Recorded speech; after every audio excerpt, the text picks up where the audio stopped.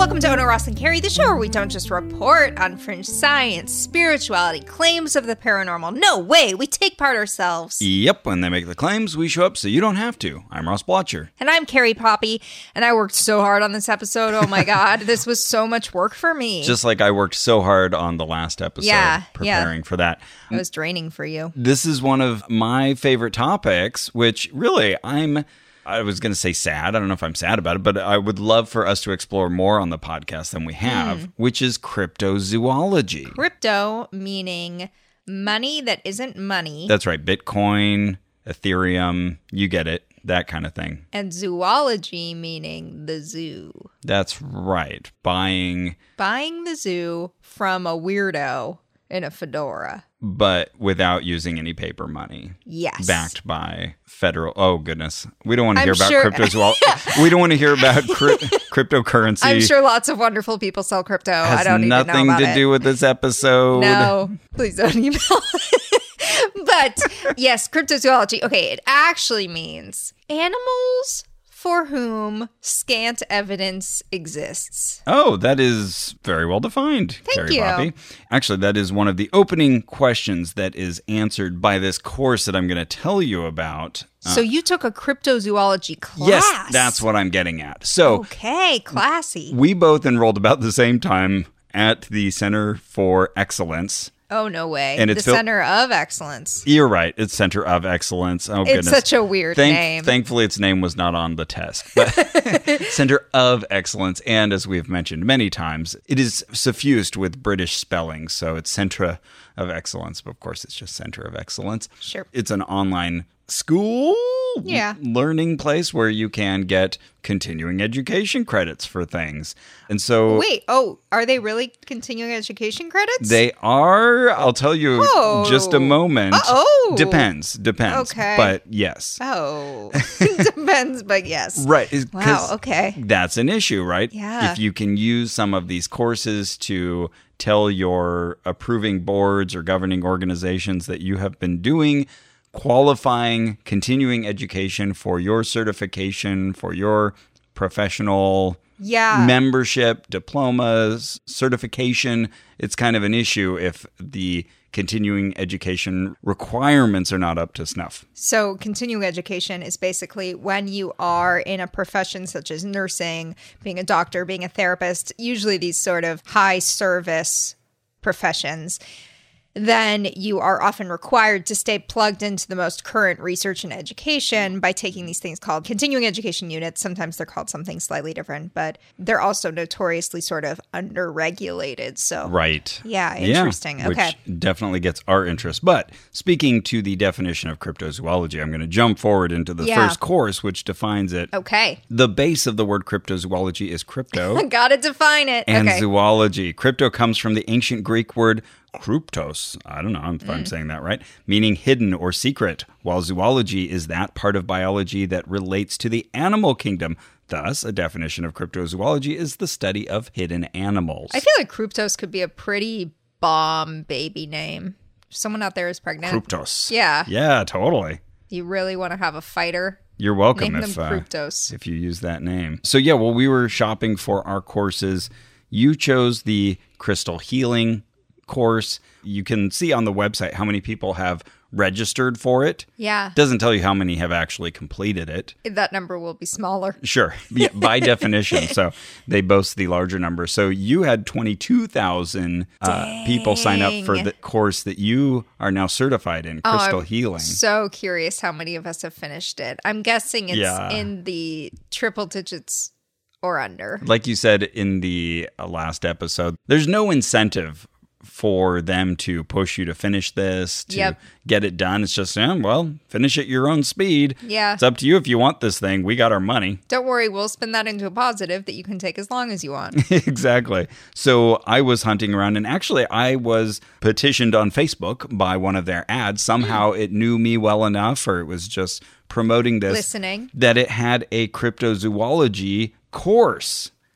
Explore the world of mythical creatures. And there's a little picture of what we can only assume is the Loch Ness Monster with its head and upper back sticking up out of Loch Ness. So I thought, wow, yeah, this was the pitch for it. It said, whether you are undecided about the existence of cryptids, or if your mind is set either way, the Cryptozoology Diploma course will give you a firm foundation in understanding how stories about these particular creatures were created or evolved, and what makes them particularly attractive to those searching for new species. Oh man, I want to copy edit that for them, but okay. There will be plenty of that. You will learn about the various sightings of these monsters, some that have been rationally explained and others that remain a mystery. You will be introduced to some of the more well-known cryptozoologists, along with the works that they have written on the subject. Most of all, though, you will be left to come to your own conclusions about the many wondrous beasts that are or are not out there somewhere in our vast planet. Okay. I have a feeling that it's going to lean toward, though, these things exist. That's what I would have thought, too. Oh, okay. Little Disney glimmer in Blotcher's eye. I got excited there when you said that because, yes, that was my assumption. I thought, oh boy, I'm going to be doing a lot of like fact checking on this thing. Yeah. Okay. How do we do this? Before you get too deep into this, was Ken Kuhn mentioned? No, don't remember that name coming up. I just got a book about Bigfoot by Ken Kuhn. I got it in Lorain, Oregon, a town of 327 people. I wish you'd gotten it in Cancun. Because of Ken Kuhn? Because of Ken Kuhn. Oh, man, you're right. But I got it in Lorain, Oregon, a town of 327 people. Wow. When I was visiting my dad, we drove through. Yep, we drove through this tiny town, and this was at the gas station. Wow. Yeah. Well, that'll become relevant, I think, kind of what cryptozoology does for economies. Oh, sure. Anyway, so yeah, I'm sure you're all wondering, well, how many people signed up for your course, Ross? Well, it's crypto, it's hidden. So really only 3,000 people have signed up for this course. So okay. Think of this as a very inside scoop. Okay, cool. The Center for Excellence. And when I bought it, it was on sale. They're always advertising a sale. It's always like a super cut rate deal. But this particular ad was, I think it was 29 pounds, which at the time came to $39.85 US. Okay. And I bought this December 13th, 2019. Oh, dang. 2 years ago. Been a minute. Nothing's really happened since then in the world. And right now, if you go to try to buy it, you're like, oh, it sounds like Ross had a good time. I want to buy this cryptozoology course. It's going to set you back $168.47. Whoa, you really did get a deal. Right. And even then, there's the little cross out like, well, we would have charged you. Of course, it's true value, which is priceless. Precisely $263.98. Oh, wow. Okay. Very specific. Yep. But I guess these are being converted from pounds to the US. But yeah, you have to wonder if I earn a diploma that has allowed me to decide for myself whether I believe cryptids exist or not. What does that do for me? Mm-hmm. You were able to hang a shingle and become a crystal healer. Yes. What do? I now say, I'm qualified to go stalk in your forest because I got this diploma. Like, you can do that anyway. Yeah, I think you could probably write to some disreputable websites and be like, I will now be your cryptozoology blogger. I'm certified. I'm certified. Okay, I could see that. Or I probably could get me on the History Channel.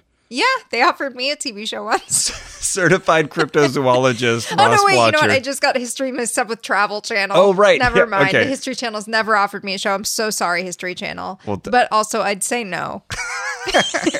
Alas, the History Channel. You could have been great. So I signed up and then sat on it, started with the courses. But it's one of those things that every now and then we go, oh, yeah, that's right. I'm supposed to do some of these courses. Let me get back to it.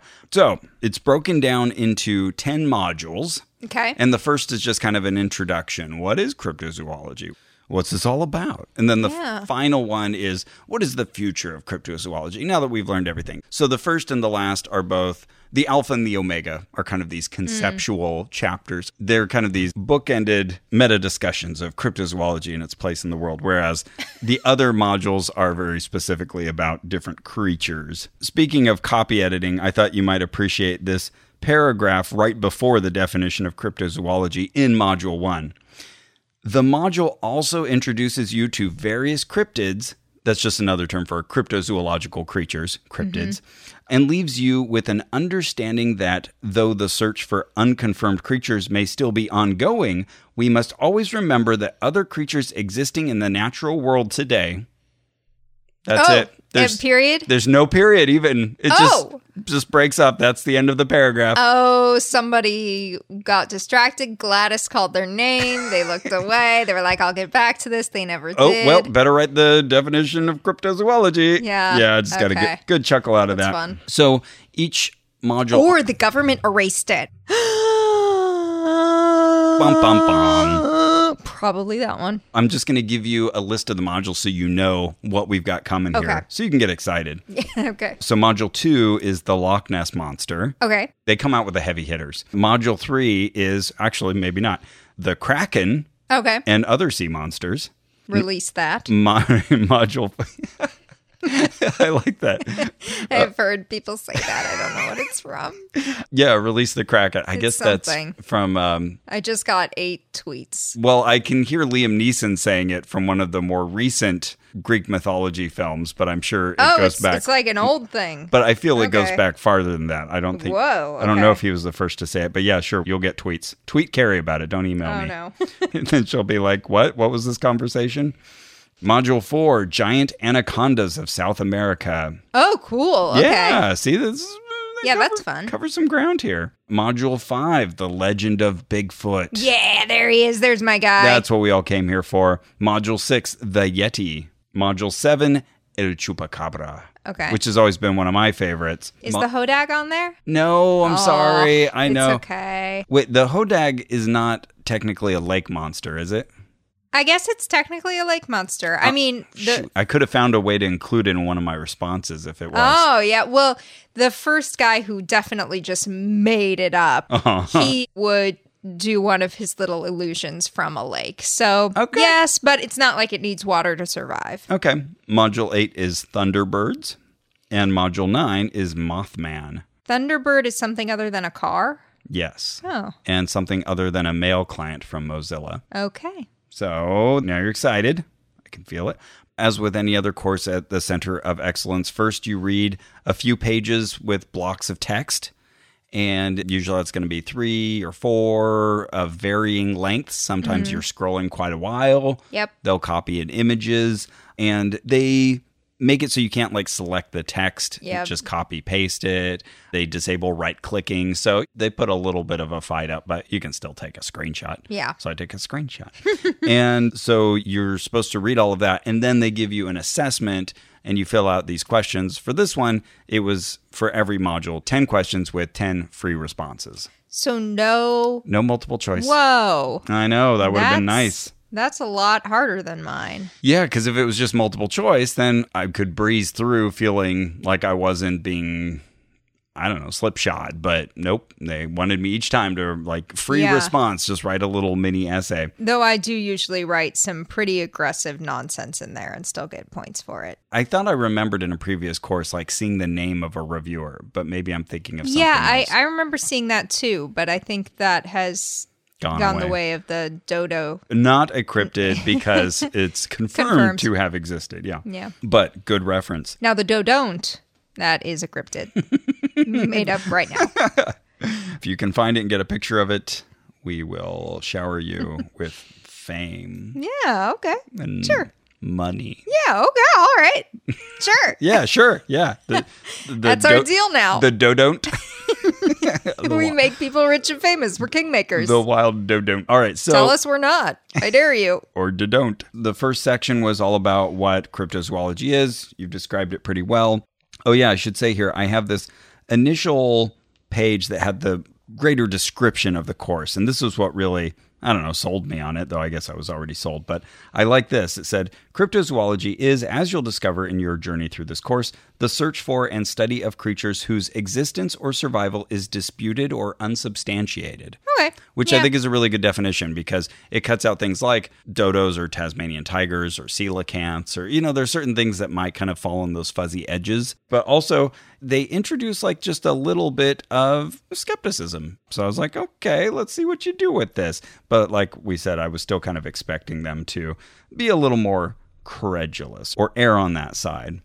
They talk about the history of cryptozoology, related fields of study, such as like young Earth creationism and ufology. So they actually kind of label those as being, well, these overlap quite a bit. Okay. Because a lot of people who are active trying to find evidence of dinosaurs coexisting with humans or still being somewhere in the wild are committed young Earth creationists who feel, if I can show that there's a dinosaur somewhere, I will have disproven evolution. Yeah. Which you won't have. You know, somehow we'd have to explain how this one particular creature survived into the present and maintained a breeding population and all of that. But yeah, it would throw a big wrench in the works, that's for sure. Absolutely, yeah. It's not rabbit fossils in the Precambrian, but it is definitely going to mess with our models of how this world is played out. And then ufology, very similarly, has a lot of tie-ins with cryptozoology. Sometimes owls are actually UFOs, but also, you know, like a lot of cryptozoological lore has been tied in with UFO theories. So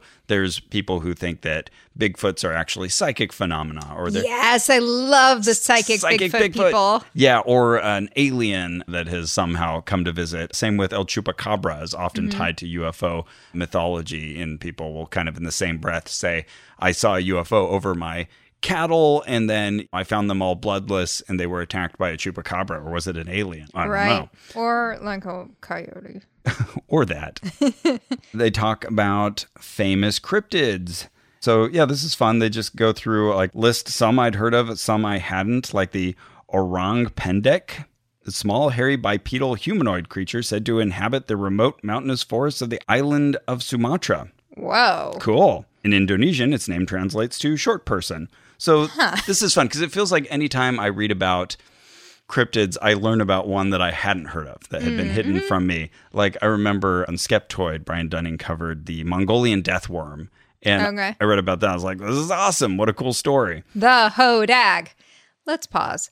The hodag is a cryptozoological creature from Rhinelander, Wisconsin, where my mom and stepdad live. That is so great. It's like a green dragon type creature that one of its defining features is that it smells terrible. Oh, wow. And likes to eat house cats. That's not nice. Aww. But smells terrible, can be lured with gross cheese. I mean, it's just like all this ridiculous lore around it. And the guy who created it, Eugene, I forget his last name, but Eugene Levy. Eugene Levy invented it, which is wild. Very recent.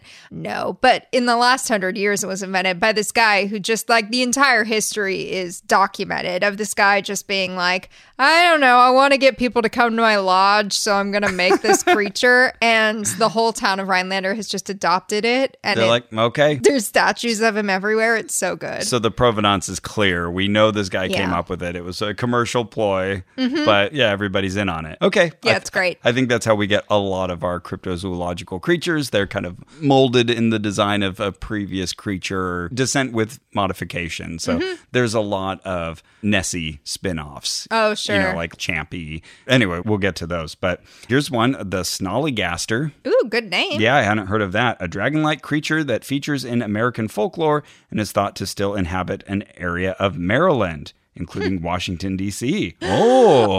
I think he just got kicked out of the White House recently. Commentary. Yeah, I bet everyone who's not a lizard person in Washington is probably a Snollygaster. The Megalodon shark. There's going to be a range of different types of cryptids, some which feel completely fantastical. Like, I don't know if a unicorn would count as a cryptozoological creature. Yeah, I was just thinking this, or like a dragon. It's like a mythical creature. Right. Everyone kind of agrees, like, no, someone made that one up. Yeah, I think the only thing it would take is a bunch of stories rising up that a bunch of people have seen unicorns in New Hampshire. Then all of a sudden it would enter that field. Which would be such a great news story. And people like, send in hair samples. Oh, it's actually just a horse. Well, how do you know it's not a unicorn? And then they address things that might have been considered cryptozoological before, but then became real. And it's kind of like like man. That reminds me of that Deep Thoughts with Jack Handy, where he says, what is mankind? To answer that question, you need to look at the root words, mank and eind. I remember that one. What do they mean? it's a mystery, and so is mankind. Very silly. I love it. Anyways, so of course, this is the bread and butter of cryptozoologists because they love to point to animals that were thought to be only mythical or told of in legend, but sure enough, they were found to have existed. So that's true. What are some? The mountain gorillas of southwest Uganda and Africa. Okay. There had been stories about them for a long time, and then someone actually confirmed to the Western world that, look, we found a body. Habeas corpus. Okay. Same with the giant squid. That was for a long time debated, like, I don't think squids actually get that big. Okay. Until we found some truly giant squids. And another example that's constantly cited is the coelacanth. That's Coelacanth. I think I spelled that right. Anyways, that's like a prehistoric fish, and fish is a very loose cladistic term to begin with, but it's like kind of distantly related to the fish that we know and love. And it was thought to have gone extinct 66 million years ago. And then it was found in the early 1900s in the Indian Ocean by accident by some people with a fishing trawler. So pretty cool. But one thing to always point out is, are we talking about megafauna or smaller creatures? Because a lot of the new creatures that do get discovered are usually pretty small. Like, hey, look, we found the world's tiniest frog, or, we found something that's pretty small. It's pretty hard for us to still find things that are big because we've mapped this world so extensively. Yeah. Certainly above water. Good point. Let's see, the Komodo dragon says was not accepted by the European zoological community until 1910. I know my favorite, the platypus, was originally considered to be a taxonomist joke. Yeah, I was just thinking that it would make sense that people would think that can't be real. I thought the narwhal for the longest time was a made-up animal. Yeah. Yeah, because it just seems like something you'd be like, it's the unicorn of the sea. Like, take a whale, but make it a unicorn. Okay. Narwhal, very funny. I just thought it was a joke, and then saw like an actual photo and was like, oh, that's real. That's a real thing. Let's Wikipedia this. Right. So just as a consequence of discovery of the world, originally we thought a lot of potential creatures out there existed, and over time, some of them confirmed, some of them not so much, like mermaids, which don't fall in this course. And again, I would say that's mythological, even though there were lots of tales. I don't think there's any like contemporaneous tales. I bet there's some. This gets into another issue, which is like, how many people need to claim it's real before we decide that it's a cryptozoological creature? Is 6 enough? There was that really bad pro-mermaid documentary. I don't know, it feels like it was like a decade ago. Yeah, this got a lot of play on TV. Oh my god! They tried to like make a serious case for there being mermaids. Oh, that's great. Good for them. Which is a cryptozoological effort, for sure. Yeah, sure. That's another issue I think that comes into all of this, which is that some cryptids are feasible. Like, Bigfoot, sure, it's an offshoot of a human. Yeah. But if you're talking about some creature that has like a wheel... That's cryptozoo illogical. I like it. Yes. That's the only example that comes to mind. But there are ones where there's just no particular... Well, actually, I guess a Mothman would be a good example, and we'll get into him, where it's like a humanoid but with wings. Okay, well, what's the evolutionary path you took to get to that? Right. What evolutionary benefits did it gain without losing important features of being a human that you need in order to... keep existing. Exactly. So I read all of those pages, and then I answered my various assessments, and they asked me things like, what is the etymology of the word cryptozoology, and what does it mean? So instead of just writing one sentence, I write like a whole paragraph, and I cite an external source, and then... They asked me, when was the word cryptozoology first used and who coined it? Oh, wow. So again, who was it? Here's my answer. The word cryptozoology was coined by the biologist Ivan T. Sanderson, who started using the term in the early 1940s. The neologism was first used in print in his 1961 book, Abominable Snowmen. Legend come to life. Whoa, 1961. That is recent. Yeah, it is a very recent term. Okay, interesting. Funny that we should mention Abominable Snowmen, because I brought here one of my favorite books in general, but also on this topic, Abominable Science. Oh, yes. Who wrote this one? By Daniel Loxton and Donald Prothero. Don Prothero was on a very early episode of this show. Yeah, two friends of mine and very good writers, and Daniel Loxton's an amazing illustrator as well. So this is a great treatise. It focuses mostly on Nessie, Bigfoot, and Yeti, sea monsters as well. Fun. Anyways, this was a fun one. I read with my son, and every day we sat down to read it, I mispronounced it in a different way. All right, abdominal science. And he'd be like, no, Dad, abominable. Aw, cute. How old was he? It was way too dense of a book. He was probably 6 or 7. Oh, no. Okay, yeah. It That's was a big one. not the right kind of reading, but we had fun. So then they want to know, why do we say cryptid rather than monster? And when was it first used? You get the idea of the kind of questions. And oftentimes, they're asking you a question that can only be answered by 2 sentences within one of the paragraphs that you read. Yes. But they've given you a warning about plagiarism. And of course, you don't want to just copy what they said at you. So you find yourself finding new ways to say the same little ways thing. to rephrase it. Oh, yeah, exactly. So, in your own words. Exactly. So they said, Mike Jefferson and Tom John found this creature in 1682. So then you say, like, Messrs. Jefferson and John in 1982 found this creature. Yeah. I don't know. I think I just changed the dates. But you get the idea. Like, you find yourself just kind of wordsmithing, moving things around, finding clever new words to get your answer. So, yeah, that was Module 1, and I got 100% on it. Oh, congrats. So I get to move on. So there were 10 modules? 10 modules. Okay. And I should say, as of this writing, I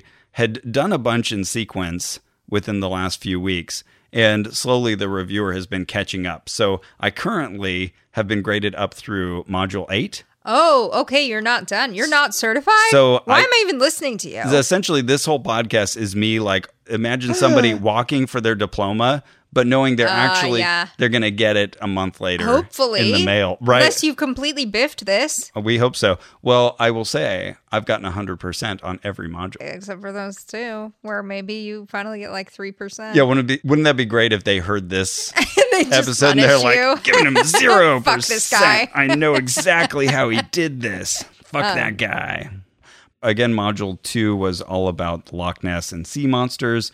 Describe Loch Ness, highlighting its length, width, and depth. Oh, Loch Ness, the lake. Oh, the lake. The lake itself. Okay. It's 23 miles long. Wow, that's long. That's almost It's a big lake. Marathon across. Good point. Yeah. Yeah, you could just kind of run. Wow. Yeah, 26 points. Big. I mean, no wonder you'd see something bobbing in there sometimes. That's an interesting thing, too, is oftentimes, I think they'll usually give the English measurements, but they'll also give the metric system measurements because we're the only idiots still using the imperial system, right? Here's a funny thing for all the people listening who didn't grow up in the States. At least in my school, we still learned the metric system because Houghton Mifflin made all our textbooks, and they're a British company.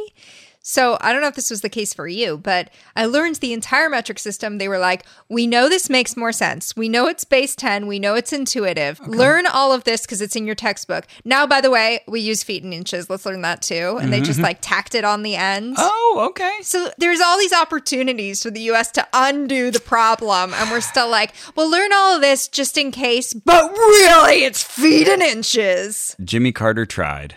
He tried. Oh, that's right. And it didn't take. It only now takes he's focusing on the guinea worm. Takes one generation. Ugh, guinea worm. Actually, that's a great thing to focus on. Yeah, no, for sure. Fuck the guinea worm. Good job, Carter. Yeah, I was going to try to give him grief for it, but no, he's doing great work. The guinea worm, the cryptozoological creature. Yeah. No, very much confirmed. When was the first recorded sighting of the Loch Ness Monster, and who was the individual who witnessed it? And why should I believe him? So this is a good example of one where I went to read some external sources to get some more information, and then you end up reading more than you did in the whole course. Sure. But oftentimes, I would say that they would either get the name wrong or they would kind of simplify things, and then you kind of learn, well, they didn't quite get that right in the text of the course. Oh, right. And now do I correct them? Yeah, so then I would just gently say the correct thing. Uh-huh. Hope I get bonus points for it. Yeah. But I don't. 100% seems to be the count. Okay. But here we go. But they're at least not marking it wrong. That's good. Yeah, this is interesting, though, so I'll read my response. The earliest recorded sighting of a monster in the loch goes all the way back to the 6th century Common Era. Wow. Yeah, though committed to writing a century after the purported event, it is said that a priest named Columba, while visiting the land of the Picts in 564, happened upon a group that was burying a man near the river. They said that the man had died after encountering a water beast. To test this, Columba, the saint, asked for a volunteer to swim across the river.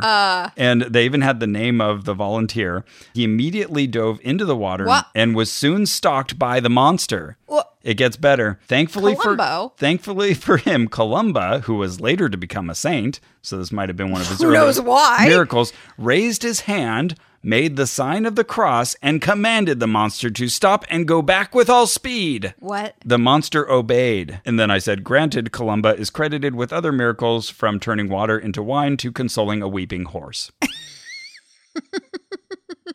So, I wonder if they interviewed the horse. take this story with a grain of salt. Oh, wow. But there you go. He goes way back, that Loch Ness monster. Yeah. I have a theory. Okay. Lakes are kind of flat and you can see further than you do in other places. And so if something's bobbing, you notice it. Sure. Yeah. Yeah. That's my Loch Ness monster theory. And then you send someone out swimming towards the bobbing thing. Yeah, this isn't about that story in particular. Oh, okay, gotcha. Just why you'd think there was a lake monster, period. Yep. But yeah, if someone just died and I was like, I wonder what caused it, I wouldn't be like, well, let's see if it kills another person. Right. That doesn't seem pro-social. Like a saintly thing to do. Yeah, Columbo. Thumbs down. This is another element that will come up a lot, is that a lot of these stories just get conflated and people kind of grab the things that they like that are convenient from the different stories. Like, oh, in 1855, there was the sighting of the Thunderbird and it breathed fire and it was a Thunderbird. Chopped out a cherry tree. But then in another... Can't tell a lie. But then 2 decades later, and this isn't a real example, but they'll say something like, and it had the ability to summon the dead. Or something like that. And you'll be like, well, okay, no one uses that piece of the story. In the same way here, like they've kind of ignored sort of these other miracle stories, and that maybe the description of the beast wasn't anything like what we call the Loch Ness Monster now. Oh, right. But we're like, well, it's convenient. And it wasn't actually in Loch Ness. It was a river a little downstream of it. Right, okay. But you're like, it's adjacent, so we can use it to help support this overall story. Yeah. So there were a couple sightings in the 1800s, so they had me write about those. Oh, this is a good example of what we were just talking about. So this 1871 sighting was perhaps a log or upturned boat, quote, wriggling and churning up the water. Okay. Okay. But then in 1879, there were a group of kids who saw a small head on a long neck turning from side to side. Whoa. Okay, that sounds a little closer to our Nessie friend. Yeah. That we always picture. And then 1888, you had someone spotting a large stubby-legged animal no more than 50 yards from the shore. So this one wasn't even in the water. It's like Nessie got out of the water. So all of these things, like, they're approximately in the range of what you're looking for this creature. So, they all get invited as a part of the storytelling. This was kind of fun. And again, I did some more external research on this, but there was a question, when and what was the first local newspaper to report a story on the, quote, monster, unquote, and what did they report? So the first newspaper to describe a monster in Loch Ness was the Inverness Courier on May 2nd, 1993. Wow. Again, more recent than I would have thought. Yeah, it's always interesting to find out, when did we first get the word Yeti or abominable, or, and a lot of these things will come up in the coursework. Or how the high five wasn't around till like the 60s. Yeah, so later than that. Yeah. I was going to say 70s, and I was like, that's not possible. 70s or 80s, like in a sporting event. It's so crazy. Nuts. Especially when it's something that like came about around the time we were born. That'll really come up. Stick a pin in that for the El Chupacabra. Ow. Okay. Stick a pin in the Chupacabra. Oh, okay. Ow. There we go. Oh, and then the surgeon's photo. Of course, that's an important piece of the Nessie lore. So they I didn't know about this. Okay, so that's the one that we've all seen. We're used to seeing the black and white photo of Nessie with the look of what looks to be like a water dinosaur, essentially. Oh, okay. Oh, when you said surgeon's photo, I assumed it was like a cut up. The name of that photo that we always see and associate with Nessie is known as the surgeon's photo. Huh. And is that the person's name or something? I'll read my reply here. Please. So, the surgeon's photo is the most iconic image of the Loch Ness Monster, taken in 1934, reputedly by Robert Kenneth Wilson, a gynecologist who didn't want to be associated with the image, thought it would hurt his credibility. Oh, yeah. The original is a wide framing of the water's rippled surface with a small object appearing to rise above the water in the lower center. Most of us are used to seeing that image more tightly cropped, showing what appears to be the silhouette of a long-necked, dinosaur-like creature with a body trailing behind it. There is a second, blurrier and less well-known image taken at the same time, which appears to show the creature submerging back into the water. The surgeon's photo was a huge turning point in the Nessie mythos, sparking decades of debate over its veracity and hundreds of visitors from all over the world to come seeking this creature. But turned out, who would have thunk it? This was actually a hoax, like an intended hoax. Oh. So, and they're telling you this at the Center of Excellence? Yes. Okay. Yeah. So they're excellent. This Center. was surprising. So they would give you the myths. They tell you about these kind of iconic pieces of lore, but even in those descriptions, there would be a little bit of skepticism about those claims. And then later on, they would say, and here's what it was. Here's what other researchers say. Or here's what it was. In this case, Wow. it was very unambiguous. So again, I'll read my response just because I think this is an interesting story. So 2 major hoaxes related to the Loch Ness Monster were connected to the same man, though that connection was not realized publicly for 60 years. After the Daily Mail brought in actor, director, and big game hunter, boo, Marmaduke. Daily Mail, boo. Big Game Hunter, boo. Yeah. Name Marmaduke, boo. Marmaduke Wetherell. Okay, never mind. Actually, Thumbs that up. name, yeah. That's a good name. To seek out the creature, he reported having discovered its footsteps within just a couple days of searching. Shortly thereafter, zoologists at the Natural History Museum identified those footprints as belonging to a hippopotamus. Ah. Now you got to say, what's a hippopotamus doing in Scotland? Yeah, what is a hippopotamus doing in Scotland? It wasn't even a live hippopotamus, which would have been quite extraordinary to find in Scotland, but rather a single stuffed foot, most likely from a novelty umbrella stand or ashtray. Wetherell was abashed by the revelation, either at having been caught perpetrating a hoax or having fallen for one. In an act of revenge on the newspaper for having humiliated him, Wetherell planned and photographed the famous surgeon's photo the following year, enlisting his son-in-law Christian Sperling, a sculptor, to craft a plastic wood creature and affix it to a toy submarine.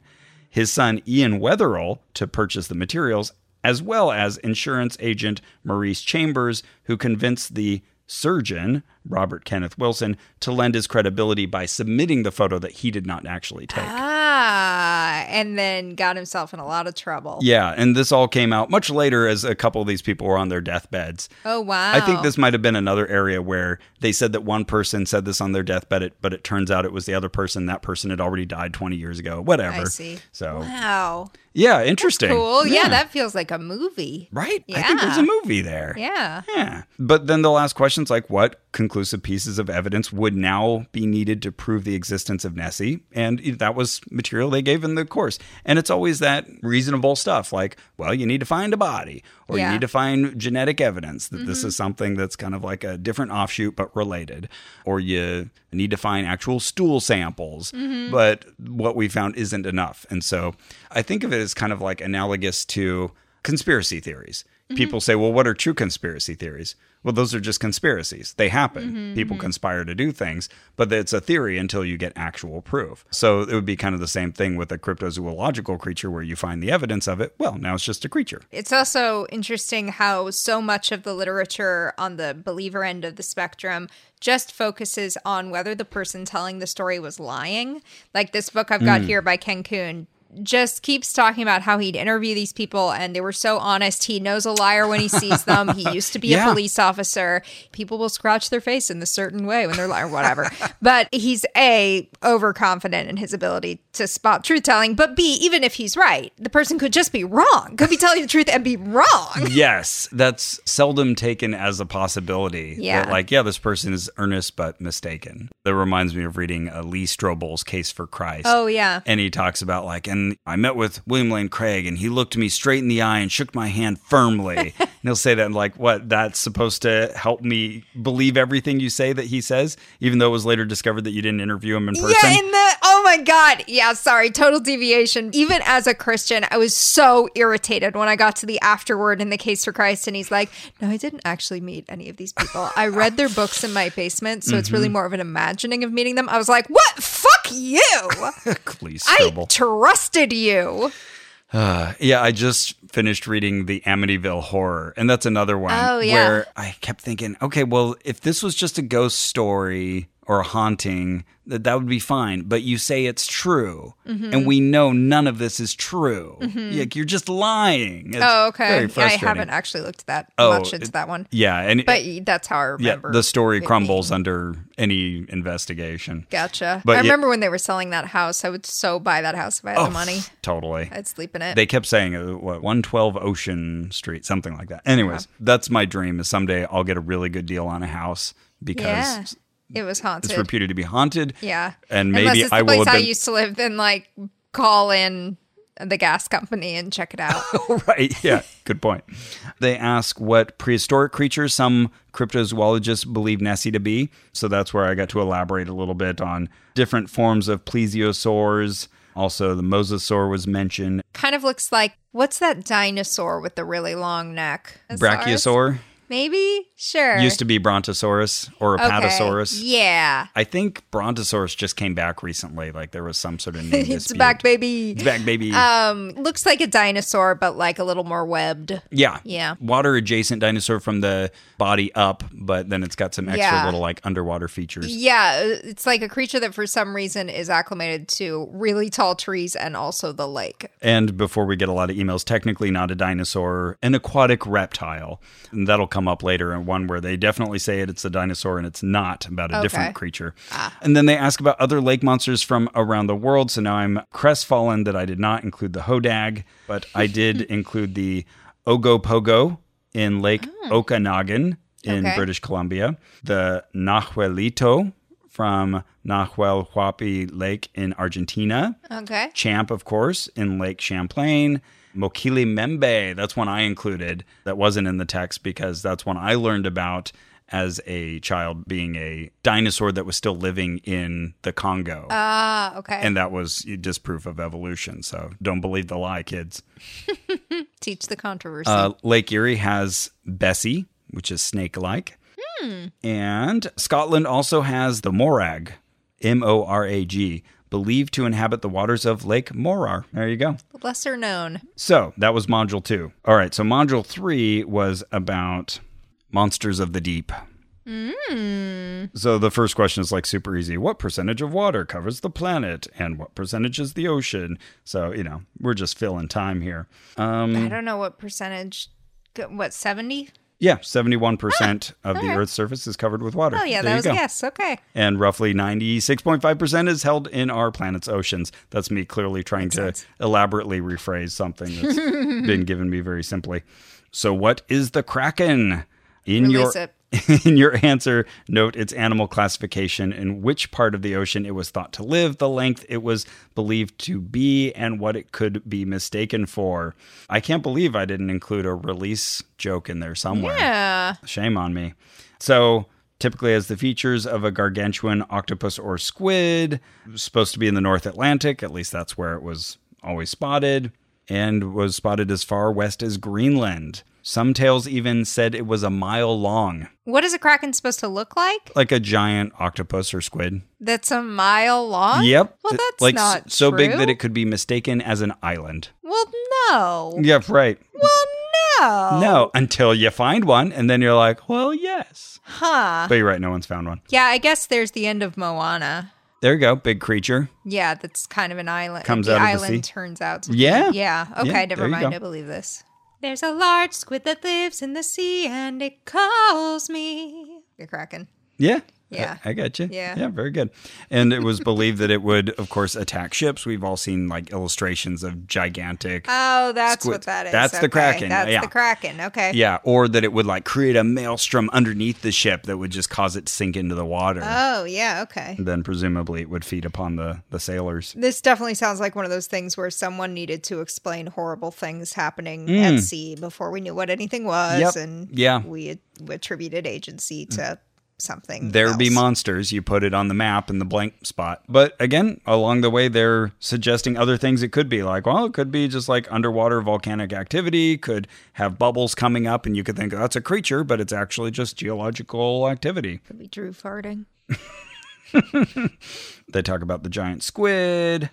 which is now a verified thing, and it's insanely large. It's just not quite a mile big. Yeah, how big are they? They've been measured up to 60 feet in length. Okay, yeah, that's insane. But the first verified spotting of a giant squid was in 1853 when parts showed up on a Danish beach. Wow. So, yeah, I mean, the world is cool. Yeah. Finding interesting stuff out there. If you are a giant squid and you're listening, I would love to meet you. Yeah, we'll have you on the show. We will. We really will. You can email us.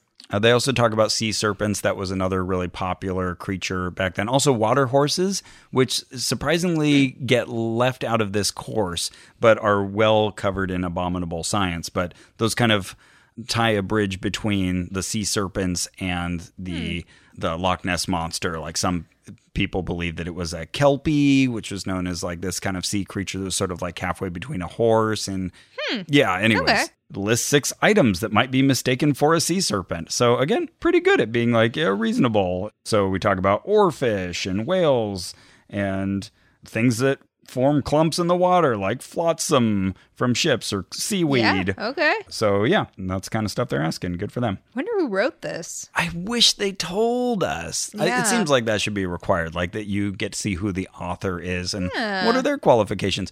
This is another thing I noticed. Oftentimes when I would go searching for third-party sources, I could tell which paragraphs they had kind of pulled from. Oh, yeah. They had plagiarized? Yeah. Yeah, doing that same kind of like, I'm going to change a couple words here. But I was like, oh, Yeah. this is the source of that. for I sure. remember seeing that too in mine. All right, so that was module 3. Okay, module 4, giant anacondas of South America. Okay. So this was fun. One I didn't know quite as much about. You know, you read your 3 pages about it. What is a herpetologist? A scientist or specialist who studies reptiles and amphibians. So the anaconda is a real creature.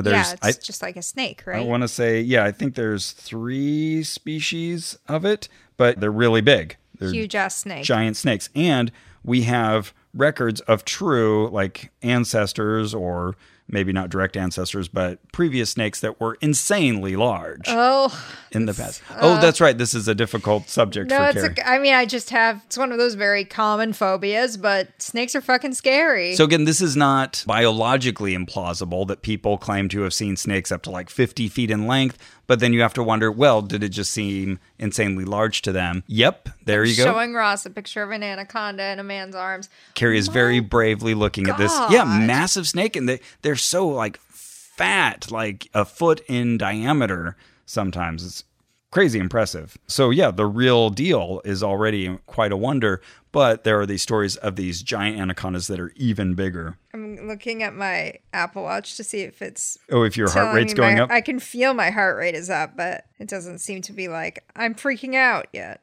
So that's good. So one of the... Oh, no, there it is. Oh, yeah, okay. Yeah, Yeah. it went from 81 to 97. Whoa! Oh my goodness, Yeah. that's crazy. Okay. So we meet Percy Fawcett, another great name.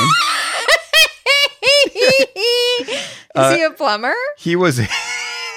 Was he related to Farah? He was a well-known adventurer from England who claimed in 1906 that he shot an anaconda so large that had it been verified would reshape our view of modern snakes. Fawcett What? You shot it and what? Walked away? Fawcett claimed that the snake was Fawcett. 62 feet in length.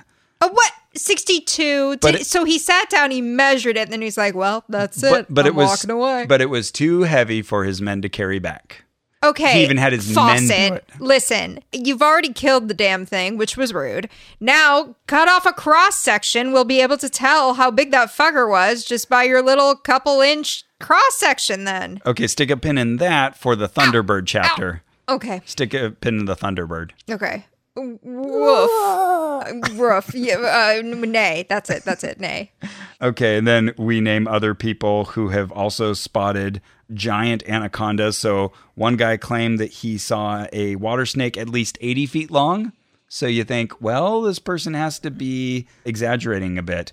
There was a father and son duo that claimed to have seen a snake over 50 feet in length. And they posted a photo in 2009. And I looked this up. It was very hard to tell if it was actually even a snake that we're looking at. Okay. But yeah, you have to ask, how good are people at measuring things, especially ones that are all twisty? It's not like the snake gets out and like slithers up to a football field and keeps its body Right. all in one go. So it's an easy way to be hyperbolic. Maybe they saw the snake at a theme park and it ran up to one of those, like, you have to be this high to ride this ride. And just it turns out it's tall enough to ride the ride. Yeah. So the actual green anaconda, which is the most common anaconda, is the heaviest and one of the longest living snakes. It has been measured up to 30 feet in length and up to 550 pounds. So yeah, snakes get really big. Mm-hmm. So the question is, do they get even bigger than what science has confirmed to exist? Here's a really terrible Photoshop job. Oh, wow, where they've just taken a snake and scaled it up and put it next to people. Yeah. Yep. Well, I'm going to the Galapagos for my honeymoon. That's so cool. Yeah, so maybe I'll see some of these giant anacondas. Wow. Would they be on the islands? I don't know. But yeah, that other extinct anaconda that we were talking about is the Titanoboa. Look up a picture of Titanoboa because there was a museum that recreated it at scale. See what that does to your heart rate. No. Wait, what? And it lived about like 58 million years ago.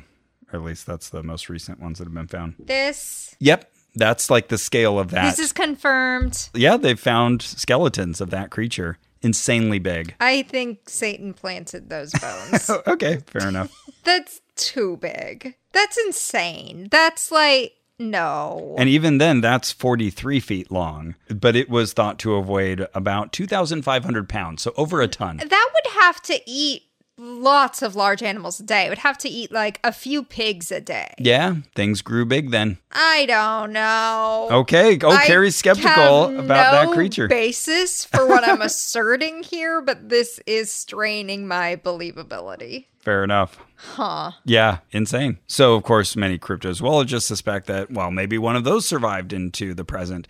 But again, you need a breeding population. So either you just spotted the last one that's going to die and leave nobody after it, or there's like a family of them somewhere. My faith in experts is being tested in this moment, and I am relinquishing it's all right. I'm taking, this is... You're trusting that scientists are doing their job properly. I'm trying to model this properly, but share with you that my intuition is saying, this is not a real thing. Not exist. This is stupid, and you're being played. Okay. And I am overruling my intuition because my gut is wrong all the time. And Fair I'm enough. saying, well, it turns out a bunch of people got together, they figured this out, and they spent their whole careers figuring this exact kind of thing out, and you didn't, gut. So I'm overruling you. But it is taking work! Fair enough. Yep. I know that feeling. So there you go. That was module 4. Well, you know, that reminds me. Snakes are kind of fiends when you think about it. But are they the best fiends? No. They're decent fiends. Not really. You want the best fiend, you have to go to your phone and download Best Fiends, the game. It's an app for your phone. Oh, okay. I hadn't really thought about that, but I guess that's true. That game's kind of the perfect pick-me-up for when you're freaking out about snakes or when you just sort of need a break from the holidays. And Best Fiends has it all. You've heard me talk about it before. It's got an amazing storyline. It's got collectible fiends. They're colorful. You upgrade them. They become your best fiends. And they're not all scary looking. It's a puzzle game, so there's tons of fun puzzles. Are any of the fiends cryptids? Oh, that's a good question, because I feel like the creators of the game are obviously having fun. So they'll do things like that, but I'm trying to think if I've seen an actual like Nessie or Bigfoot. It wouldn't be out of place in the game, so I totally wouldn't put it past them. Even if they don't have cryptids, it sounds like a pretty good game. Oh, absolutely. Yeah, very well designed, a lot of fun. Now, can you play that without Wi-Fi? Why, yes, you can. Oh. You don't need to have an active connection to the internet because it's downloaded the games that are coming up. So for those Smart of us, like that. Yeah, those of us who are going to the boonies for the holidays because your parents live in frickin' Rhinelander, Wisconsin, you can still play Best Fiends? Absolutely. Nice. And I bet you're wondering, what level is he at? That's right. Ooh, I'm at 2,601. Oh, yeah, that was because 2,600, that was a tough level. Yeah, okay. It was, yeah. They even had... Watch out for that one, folks. Yeah, watch out once you get there. And then you'll be like, oh, Ross was right. This one takes a few tries. Or you'll do it right away and you'll be like, Ross is a moron. Then you can lord it over him. Yeah. But Best Fiends has literally thousands of levels, and they're adding more all the time. It's true.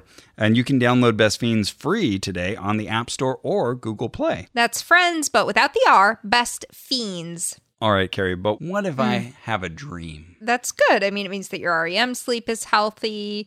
Images are passing through your visual cortex and your brain sort of reinterpreting them with a storyline. Means that you have like a pretty healthy, active sleep life. But I'd always thought that a dream was just an idea that didn't have a website yet. Oh, okay. Yeah, that's more of the sort of like Milton Erickson theory of the collective unconscious kind of dream idea. But yes, a dream is in fact just a great idea that doesn't have a website yet. But you can make that dream a reality with Squarespace. Oh, thank goodness. I didn't know how to get it out of my head and onto the internet. Oh, I see your problem. I see you. I respect you. I validate you. Thank you. And you can create a beautiful website to blog or publish that content and get it out of your brain and into the world. Okay. You can also promote your physical or online business. That's also good. You can announce an upcoming event or a special project. These are all good. Are there any downsides? Other people might be like, your website makes me feel bad about my website, which isn't that great. Oh, fair enough. Okay. Yeah. Well, that's kind of Squarespace's fault for making beautiful templates created by world-class designers and powerful e-commerce functionality. You're right. Those kind of things are going to make other people jealous. Yeah. They'll kind of rude. They'll probably be jealous that they don't have access to 24/7 award-winning customer support. Yeah, they don't even get a Stevie. And they have a new way to buy domains and choose from over 200 extensions at Squarespace. So yeah, I mean, your friends are all going to be jealous. Hopefully it'll be joyful jealousy. And they'll just join you. But until then, check out squarespace.com/ohno for a free trial. And when you're ready to launch, you can use the offer code OHNO to save 10% off your first purchase of a website or a domain. Squarespace. It's time to make your website, Janice. All right. Well, let me tell you about Module 5, because this is the one that everyone's been waiting for. Bigfoot? Yeah, okay, that's right. My man. Carrie kept saying, how are you doing on your Bigfoot course? Yeah. As she was sailing through her crystal healing. I was like, there's more than Bigfoot. Okay. There are snakes. There's no hodag. I know, no hodag. But you know, it now occurs to me that both of my parents are divorced and have been for a long time. Yeah. But my dad lives in the Pacific Northwest. He lives near Eugene, Oregon, where there's lots of Bigfoot lore. And my mom moved to Rhinelander, Wisconsin, where there's the hodag. Whoa. I sent my parents off. I was like, all right, team, if you're going to leave Southern California, please go find the creatures. And they did. Yeah, or provide me places to stay when I come to visit where I can investigate said creatures. And where I can go and buy Bigfoot toe jam. So this is, what? No, I came back with some Bigfoot toe jam. Drew and I both love jams and jellies. We love to get them when we travel. Okay. And in the Pacific Northwest, there's just like so much Bigfoot shit that the jam was Bigfoot toe jam. Yeah, what does it actually taste like? It's Marionberry. Ooh, that's fun. Yeah. All right, cool. I'm wondering if there is a part of the U.S. or, say, the world that does not have some local cryptid. Fair, but like, what's LA's cryptid? Wow, you got me. Yeah. I'm sure you could find one, but I do think there are places that are heavier on them. Yeah, okay. Yeah. Fair enough. I guess LA's cryptid would be like sightings of Elvis still alive. Like, you don't need a creature to bring people to LA. That's a real important point, I think. I do think a lot of these things came out of tourism draws. Absolutely. Yeah. And yeah, the merchandise of getting people to be like, this is just Marionberry jam, but it says toe jam from a Bigfoot. I'm going to buy it. That's funny. In fact, after we hear this about this module, I'll give you some Bigfoot toe jam. We can try it. Ooh. I haven't even opened it yet. Okay, I like it. Okay, wise guy. Big toes, big jam. So, just so you know, they let you know your learning objectives here. By the end of this module, you will know what a Bigfoot is. Finally. You will be aware of how far back in history the Bigfoot legend goes. Okay. And you will be knowledgeable about the most important evidence of Bigfoot's existence. Okay. So there we go. Those sound like very reasonable goals for one's life. But I want to know the person who gets to module 5 and has never heard of Bigfoot. It's like, well, this one's interesting. Yeah, right. Okay, here's a little bit of a trivia, assuming this is correct. But apparently there have been sightings of Bigfoot in every U.S. state except for one. Hawaii. You got it. Yeah? That's right. They don't need a Bigfoot. Somebody go find a Bigfoot. All you have to do is say you saw it. Yeah, actually, my friend Joy, who listens to every episode of this show, she lives in Hawaii. She lives on Oahu. So, Joy, go find a Bigfoot. Here's a chance. Honolulu Bigfoot. It takes like 20 minutes to drive across that island. Really? Yeah, something like that. That's wild. It's so teeny tiny. So that's why I imagine No one has I've only claimed been to be like, okay, let's go there. Yeah. Where was it? Oh, 5 minutes away. Let's fucking go, Chad. Yeah, harder to hide on an island. Yep. Yeah, islands and zoology are an interesting combination. Well, you're going to the Galapagos, so Yeah. you'll know all about that. I've only been to Maui, but my I haven't niece been to lives Hawaii. there. Oh, okay. Ugh, I wanna Maui go. was amazing. Oh, we had such a good time there. I want to go to Kauai. Oh, fun. That's But- where Jurassic Park was largely filmed. Oh, is that right? Oh, that makes sense. But Galapagos is the number one place I want to go, so I'm so cool. excited. Super cool. And I did look, and there are anacondas in Ecuador, but I don't know if there are on the Galapagos specifically. Very nice. So for anybody who doesn't know, somehow the Bigfoot is supposed to be a very hairy, large humanoid and either an evolutionary missing link or some sort of atavistic offshoot of the human lineage. And some people just believe Somewhere it to, between a human and a gorilla. right. And some people believe it to be just like a creature like a gorilla, whereas some would say it's more like Neanderthal or, something that's more sentient. Or more human-like, yeah. This was an interesting question. How many Native American names are there for Bigfoot? List wow. at least 5 of them. Oh, damn. So then you go pull up the text and be yeah, like, you're not going to okay. have memorized that. But of course, we all know the word Sasquatch.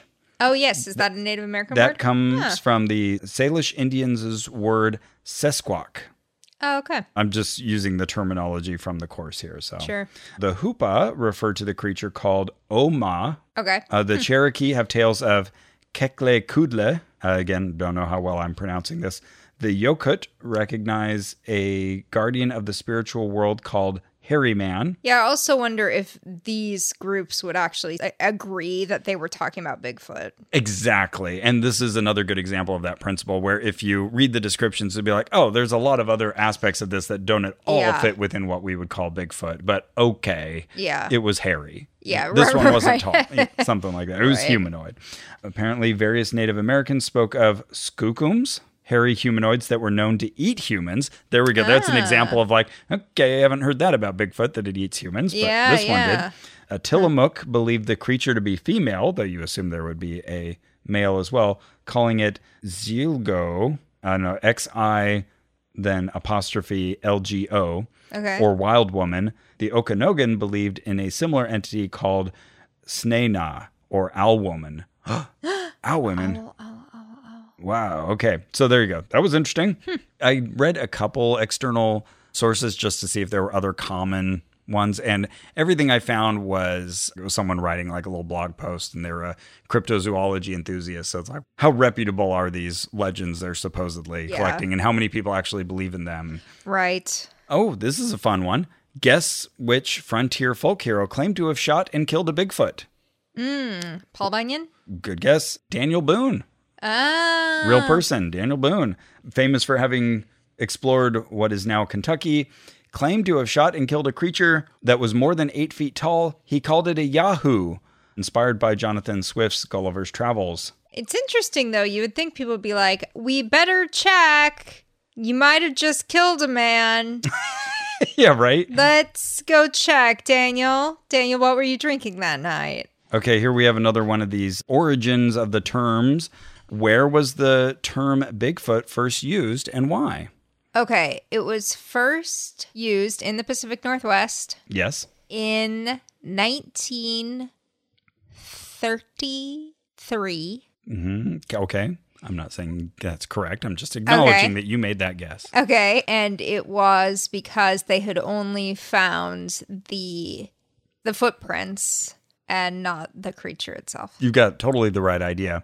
The term Bigfoot, written as 2 words, first appeared in the Sunday edition of the Humboldt Times on October 5th, 1958. 58. Yeah, Okay. pretty recent. The piece, Huge Footprints Hold Mystery of Friendly Bluff Creek Giant, referred to a series of articles that regional editor Andrew Genzoli had been writing since September about mysterious footprint castings measuring 18 inches long. Genzoli is pictured along with Gerald Crew, who made the plaster cast. The caption reads in part, "This imprint was made either Wednesday night or early Thursday morning by Bigfoot." with a capital F, new word. So there you go. I was actually able to find like an image of the original newspaper. Oh, fun. I was like, oh, this is pretty cool. Yeah. Now I'm doing a little bit of learning. This is good. I must note, though, that Humboldt, since it was the Humboldt Times, Humboldt is very famous for a large amount of marijuana farming. Yeah. Related? Maybe not, maybe. Yeah. You come to your own conclusions. I'll give you a diploma for it. So then they ask about the Patterson footage. So this is that famous footage. Oh, yeah. I've always known hoax. Yeah. I've always heard it referred to as the Patterson-Gimlin footage because those were the two guys who were there. So I'll read my response here just to give a little bit of extra knowledge about it. The Patterson footage, also called the Patterson-Gimlin film, gives us the most iconic image of Bigfoot. It was filmed in 1967 at Bluff Creek. Yes, the same place where the eponymous Bigfoot tracks were discovered 9 years earlier in Northern California. Who says California isn't good for something? No one. The footage shows a bipedal figure covered in dark hair walking across a clearing in the woods, or the creek bed, in the full light of day. The footage is notoriously shaky and shows the figure walking from the left side of the frame towards the right, mostly at a 3/4 angle with its back towards the camera. By the way, you can find like animated GIFs where people have stabilized the footage. And it's very fun to watch because it just, it looks like someone wearing a suit and walking. Yeah. But the shakiness makes it feel so much more realistic Blair than it Witch is. Project. Famously, the figure turns toward the camera for about 2 seconds as it swings its arms and continues to walk. The Bigfoot hunters responsible for the footage are Roger Patterson and Bob Gimlin. Patterson is the one holding the 16mm camera, and he dismounts his horse to follow the creature.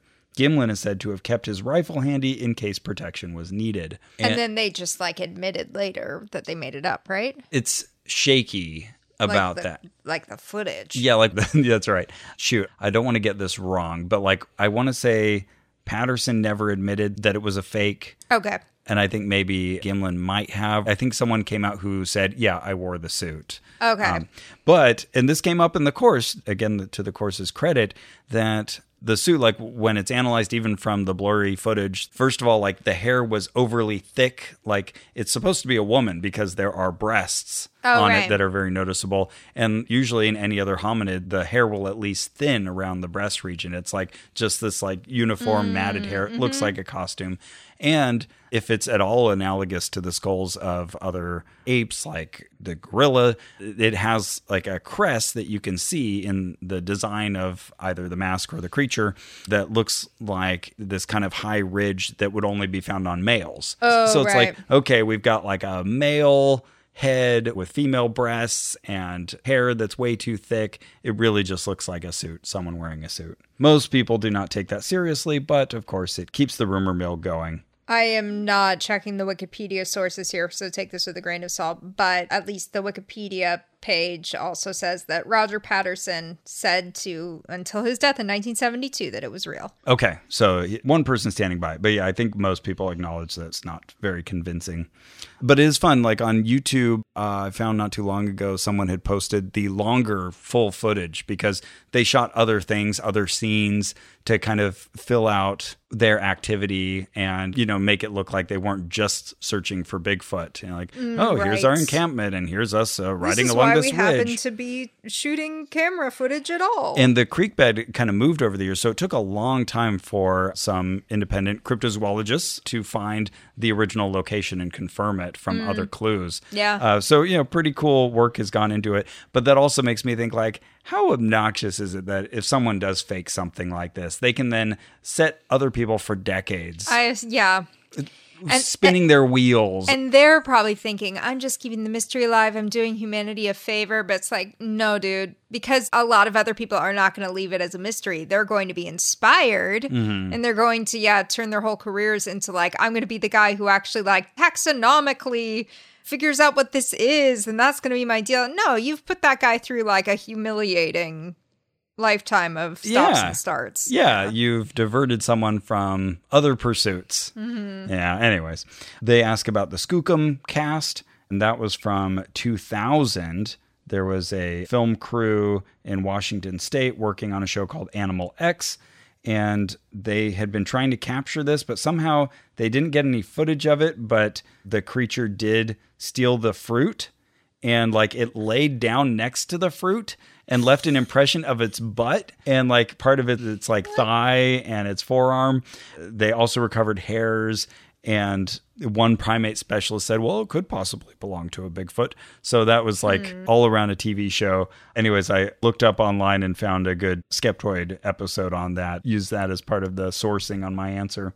But again, the course was also critical of the veracity of the Skookum cast. And again, they're asking reasonable questions like name 4 things that might explain Bigfoot sightings. So that gave me an opportunity to talk about bears. Oftentimes, an explanation for confirmed sightings is later on they realize, oh, it was a bear walking upright. It happens. Yeah. I was wondering about that. Like, when you're talking about something that's sort of in between two creatures, the answer might just be like, oh, it's one of those two creatures. Or it could be like a tree trunk that's just spotted at a distance, sure. And it looks like a human.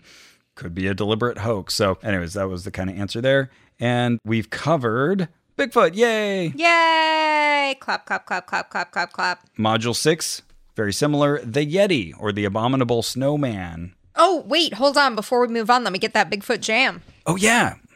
No. Oh, no. Watch out for the cable. Okay. Okay, so this is Bigfoot Toe Jam, and Bigfoot is 2 words.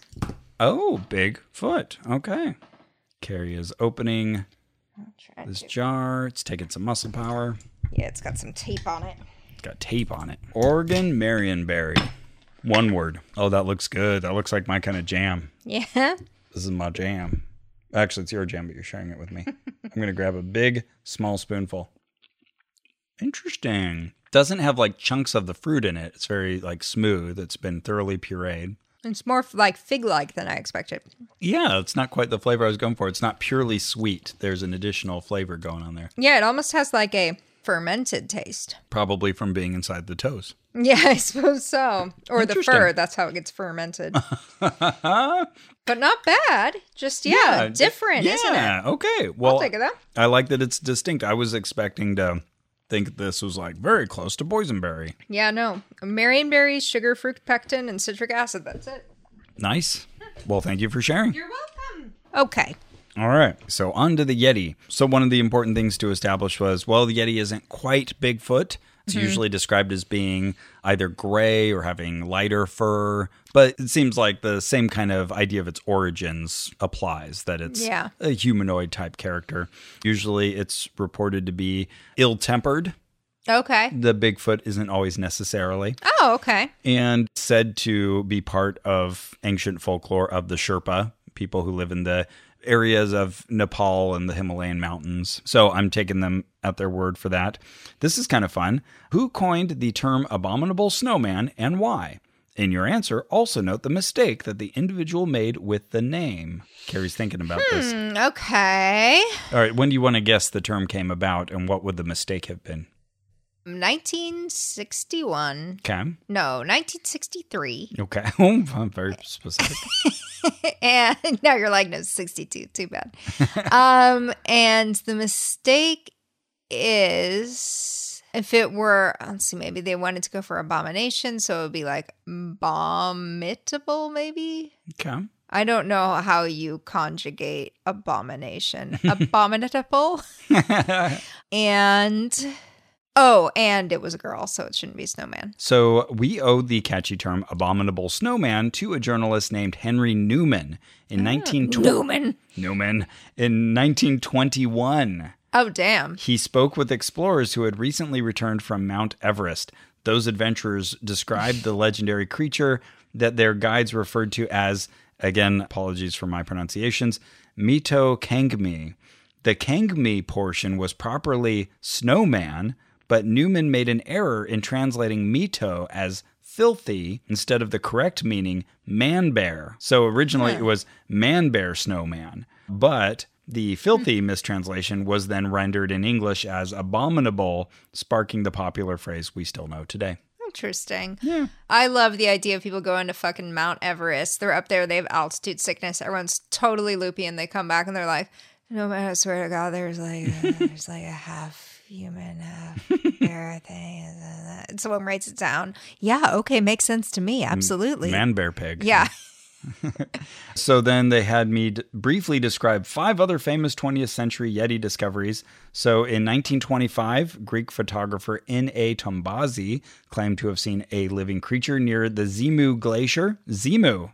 Wow. At roughly 15,000 feet in elevation. So I don't know if that glacier is named after the space lord in Scientology. Yeah. This figure was dark in appearance and was pulling at bushes. Upon later descent, Tombazi reports that the British Geological Party also came across footprints 7 inches long. Again, not very big foot, but this is the Yeti, so I guess it doesn't have to have big feet, but inconsistent with some of these other stories, which they judged to be from an upright creature. Okay, so then in 1948, Peter Byrne was a cryptid hunter actually searching for the Yeti.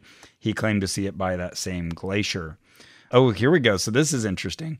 On a later trip, he came across a temple that supposedly had a Yeti scalp and finger. Okay, so I don't include it in this answer, but that temple that supposedly had the Yeti scalp and finger, I think it was the finger, was purloined and actually shipped out of Nepal.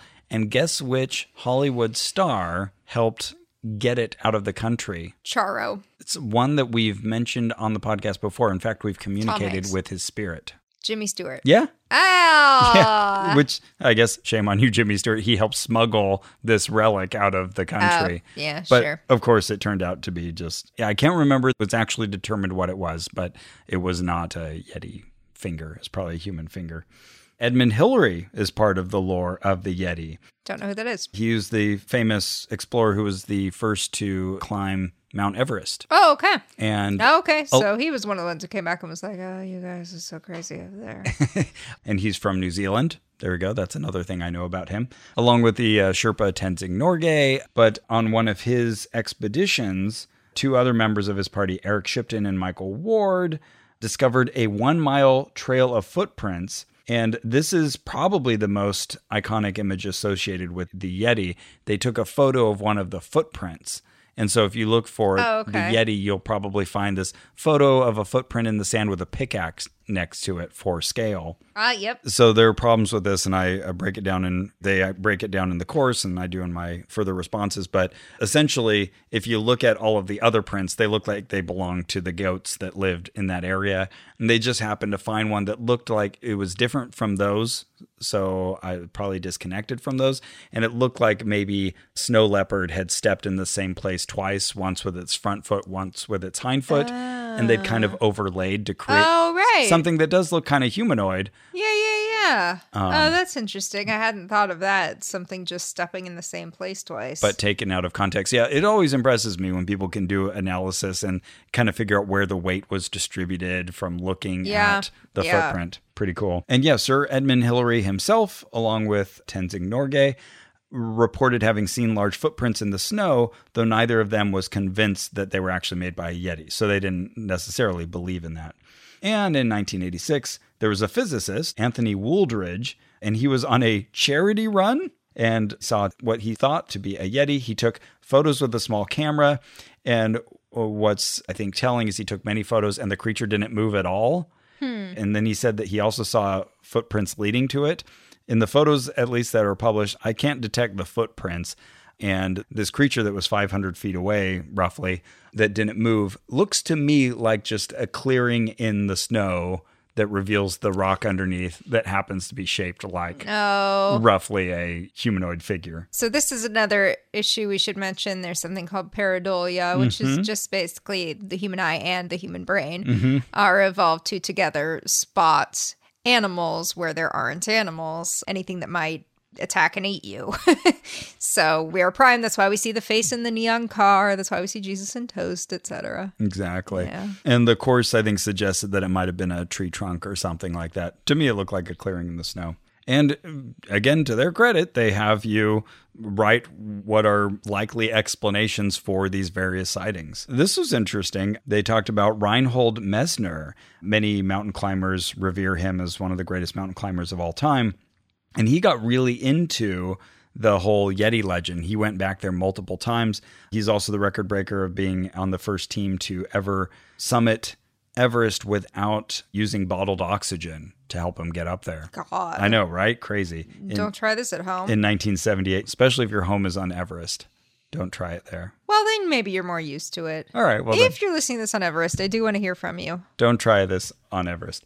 So he talked to people, like he did like a lot of independent research and trying to like go back on multiple missions to see if he could find the Yeti. But he ended up concluding that it was a hybrid of stories about the Himalayan brown bear Oh, okay. and other species. You know, there's goats, there's other things that people see around there. Oh, I love goaties. And also just the kind of tales that get passed on to both scare children and also warn people against getting away from your group when you live in a Yep. harsh climate. Yep. Because that can kill you. So, Keep people safe with fear. so yeah, that is kind of the prime suspect for Yeti sightings is the Himalayan brown bear. Okay. This was also another interesting kind of connection to what we were talking about with commercialism. Vladimir Dinets, again, I could be saying that wrong, reports that many Yeti tales and interest in Yeti tourism have been ginned up by Russian marketers trying to increase money invested in the mountain villages of Tajikistan and Kyrgyzstan. He says that at multiple villages, like each village was assigned a witness to tell tales to visitors who would come there. Like they would try to get wealthy patrons to go visit these towns. Okay. And then they would kind of assign people like, oh, you're going to be the village tale teller, you know, Whoa. the mystic, and tell them these stories about this creature that has been spotted here. And they would presumably know they were false? Yeah, planted like, hey, this is Yeah. your job. If anyone comes to the town, you tell them to go speak to, you know, the old woman in the building at the top of the hill, and she'll tell you the stories. Wow. Yeah, so he kind of exposed this. Nefarious. Yeah, totally. And then he points out the obvious that you would also need to have a breeding population. All right, so that was the Yeti. All right, Module 7, El Chupacabra. Okay. All right, so I was excited about this one because I remember learning about El Chupacabra when I was young and getting books from Scholastic about cryptozoological creatures, and it means the goat sucker. Yeah, this is one of the ones that you don't hear about that much, I don't think. I would say it's kind of upper tier cryptozoological creature. It's like one of the banner ones, but it's like Pluto. When Pluto was still a yeah. planet. Like, we might classify it out of this category. But Yeah. El Chupacabra, most people know about it. So this one, I think, has a really interesting history behind it. And this course did a good job of bringing that to light. So there were numerous attacks on livestock. Yeah. And they would find the animals with like 3 puncture wounds in their necks and then no blood anywhere. So oftentimes this has been attributed to alien behavior when this kind of thing is found.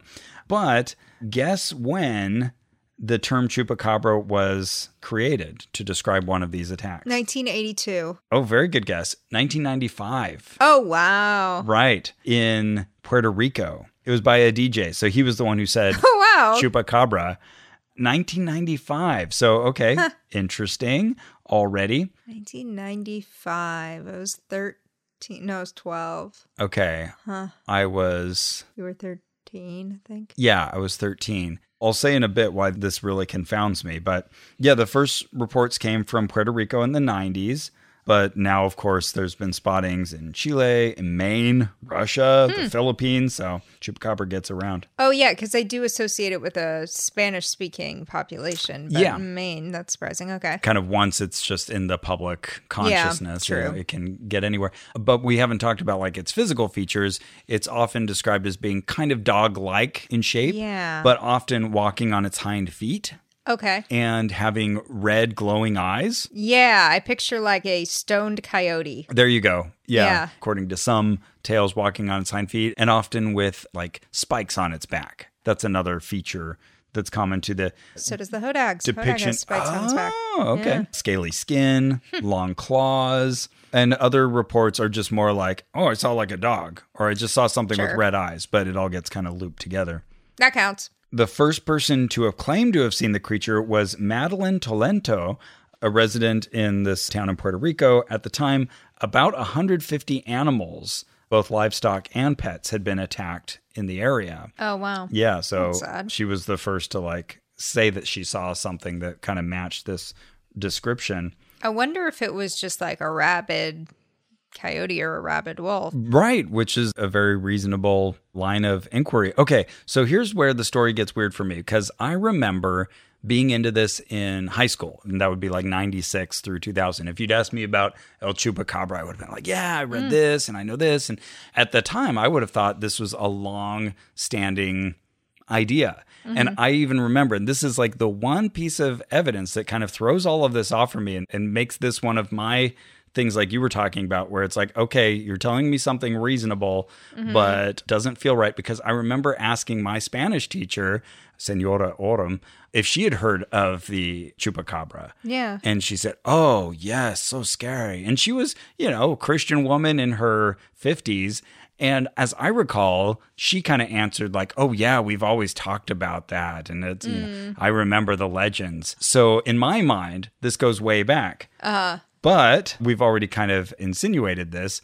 The legends of the Chupacabra apparently only date to 1995. Right. And so this course actually references someone we know, Benjamin Radford. Oh, yep. Writer for the Skeptical Inquirer. And I remember hearing, I actually haven't read this book and I need to. It's the 2011 book, Tracking the Chupacabra. But I remember hearing Benjamin Radford's takeaway from his investigation, where he said that Chupacabra sightings are likely attributable to the movie Species. Which came out in earlier 1995 before these sightings came out. And the woman who first described one said, yeah, I did see that film. And the creature in it roughly matches it, has kind of the spikes and the design's about right. Yeah. And I remember hearing that and being like, no, that can't be right. Mrs. Oram had seen it when she was a kid. And, I thought she had, said she had. Right, right. So in my brain, it's like, oh, this feels so dissonant. That can't be right. There's got to be earlier. But no, if you do like, a Google Ngram search, as I tried when I heard that, nope, the term really does seem to have come out of the mid-90s. Yeah. But to me, it felt so much older learning about it in the mid-90s. Yeah, and there's so many explanations there, right? Like she could have been to increase the lore for you, or she could have genuinely been like, yeah, now that you say that, I remember that. And she was false memory. Yep. Bradford's conclusion was that the Chupacabra is actually a composite of various canids suffering from sarcoptic mange. Oh, well, that's sad. Yeah, so they were in a bad way and they were eating the livestock they could. And also the whole thing about the 3 puncture wounds could just be that they were killed and they were left long enough that their blood congealed before they were actually opened up and the blood just didn't flow out. Oh, yep. So it looked like a bloodless death, but it wasn't actually. Yeah, I mean, I've also seen like seemingly bloodless animals attacked by wildlife, and it's just like they do a more thorough job than we expect, especially if the animal's been there for a while. Yeah. So I just thought it was cool that they were referencing the skeptical literature and getting it right. So good job. So they actually mentioned Ben Radford by name. Yeah. Oh, wow. In 2 of the questions. Absolutely. I wondered about that because he's the person who I associate with the Chupacabra for sure. Yeah. I'm coming around, but like just it's never sat with me well. Like, okay, you're probably right, Ben, but it doesn't feel right to me. Yeah, sure. Module 8, Thunderbirds. So this is kind of fun because this is one I really didn't know much about. I just think of the car and then I think of the movie American Beauty. Oh, why that? Oh, there's like a whole through line within a Thunderbird. Never really came up in any of the cryptid books that I had read going back. But Thunderbird is a giant winged creature of Native American legend, of which little is known aside from some reported sightings in the modern age. So there's various North American tales of gigantic birds. And again, we're back in that situation where there's this tale from this tribe and this tale from this people group and this tale from over here. And they all describe like birds that do various things. Some of them protect us from the underworld and some of them came from the sun. Like they all have different attributes, but they're all getting kind of lumped in because they're giant birds. Yeah. In Native American legend. Okay, they're birds. They're not humans. They're just giant birds. Actual birds. Okay. They're described as being covered in bright, colorful feathers, and usually, again, in most accounts, said to have sharp claws and this is what's teeth. in Coco. Those have a very specific name. Oh, okay. I know what you're thinking of. Those are supposed to be creatures that kind of help your travel into the afterlife. Yeah, okay. Yeah, there's a separate term for that, but yeah, I know what you're thinking. Probably related and conflated. Apparently, this does legitimately go back. Like there's a mural that was discovered by Westerners, in 1673 at a bluff at a conjunction between the Illinois and Mississippi rivers, and that was dated to have been painted around 1200, and it depicted a giant bird. Oh, and I guess a hybrid between bird and beast. Oh, that's right. Okay, that's what I was wondering. Okay, it's not purely bird. Yeah, sometimes it's also described as having hindquarters of a beast or something. Oh, like I see. And they're okay. Well, now that I see them on a totem pole, like it's very familiar. I'll show okay. you. Oh, yeah. Oh, there you go. Yeah. Yeah, I think you could probably find many different variations that come from many different traditions, but generally it's thought to represent protection from various forces of the underworld or snake spirits or something like that. Okay. So this one is interesting, and you kind of hit on this earlier about like, well, bring back part of the body. So there's like maybe the most famous sighting of a Thunderbird is the Tombstone Thunderbird. Okay. So the Tombstone Thunderbird sighting carried the imprimatur of being published in a newspaper. The unnamed ranchers described a winged creature resembling an alligator 92 feet in length. Oh, wow. Crazy. With a smooth and a glabrous body. That was my way of just rephrasing them saying that it was hairless. Roughly 4 feet wide. It had a head 8 feet long with jaws containing many strong, sharp teeth. What stood out even more... This was in a newspaper? Yes. Okay. Well, okay, yes. What stood out even more were the creature's wings. They were 160 feet wide and consisting of a thick and nearly transparent membrane. It is said that they brought back a piece that they cut off of the animal after killing it. So, okay, good. You cut off a piece at least. Yeah, okay. But later could not find the body. Oh. And like the newspaper account is supposed to have said that like they would report back on this, but no one is said to have ever actually reported again on this. And no photos are known to have been taken. Though if you look online for the Tombstone Thunderbird, you'll see a bunch of photos of cowboys holding something that looks like a pterodactyl, which is a Photoshop fake. But yes, I see that. It's a pretty fun image. But another problem is we don't have any copies of this newspaper, only reportings that people made of having like, I read the newspaper. I remember it was in the newspaper. Oh, okay. So that might even not be true. Yeah, and this was a long time ago. I want to say it was like the late 1800s or the early 1900s. I can't remember the exact year of the supposed newspaper, but yeah, we don't have any copies of it to even confirm that it was reported. Yeah, that seems actually kind of sketchy. But as many of these cryptids do, this legend caught on, and there were a rash of sightings in the 1940s around Illinois, of all places. Okay. And I'm surprised he hasn't come up yet. Loren Coleman is a famous cryptozoologist, wrote a lot of books on the topic, and he chronicled two such sightings in 1948. In one event, 3 people had the reverse of the standard Superman experience. They saw a plane and then realized, oh, wait, no, it's a bird because it has flapping wings. And then the second account, a man and his son saw an exceedingly large bird-like creature. Okay. And that same day, 2 St. Louis policemen across the Mississippi from the earlier sighting reported a wing-flapping creature as big as a small airplane flying southwest a few hundred feet off the ground. So all of these things get kind of conflated. Well, the Native American peoples had stories of giant birds, so that must be what we saw. Yeah. And here's where they asked about 2 flying dinosaurs that some cryptozoologists claim could explain the existence of the Thunderbird.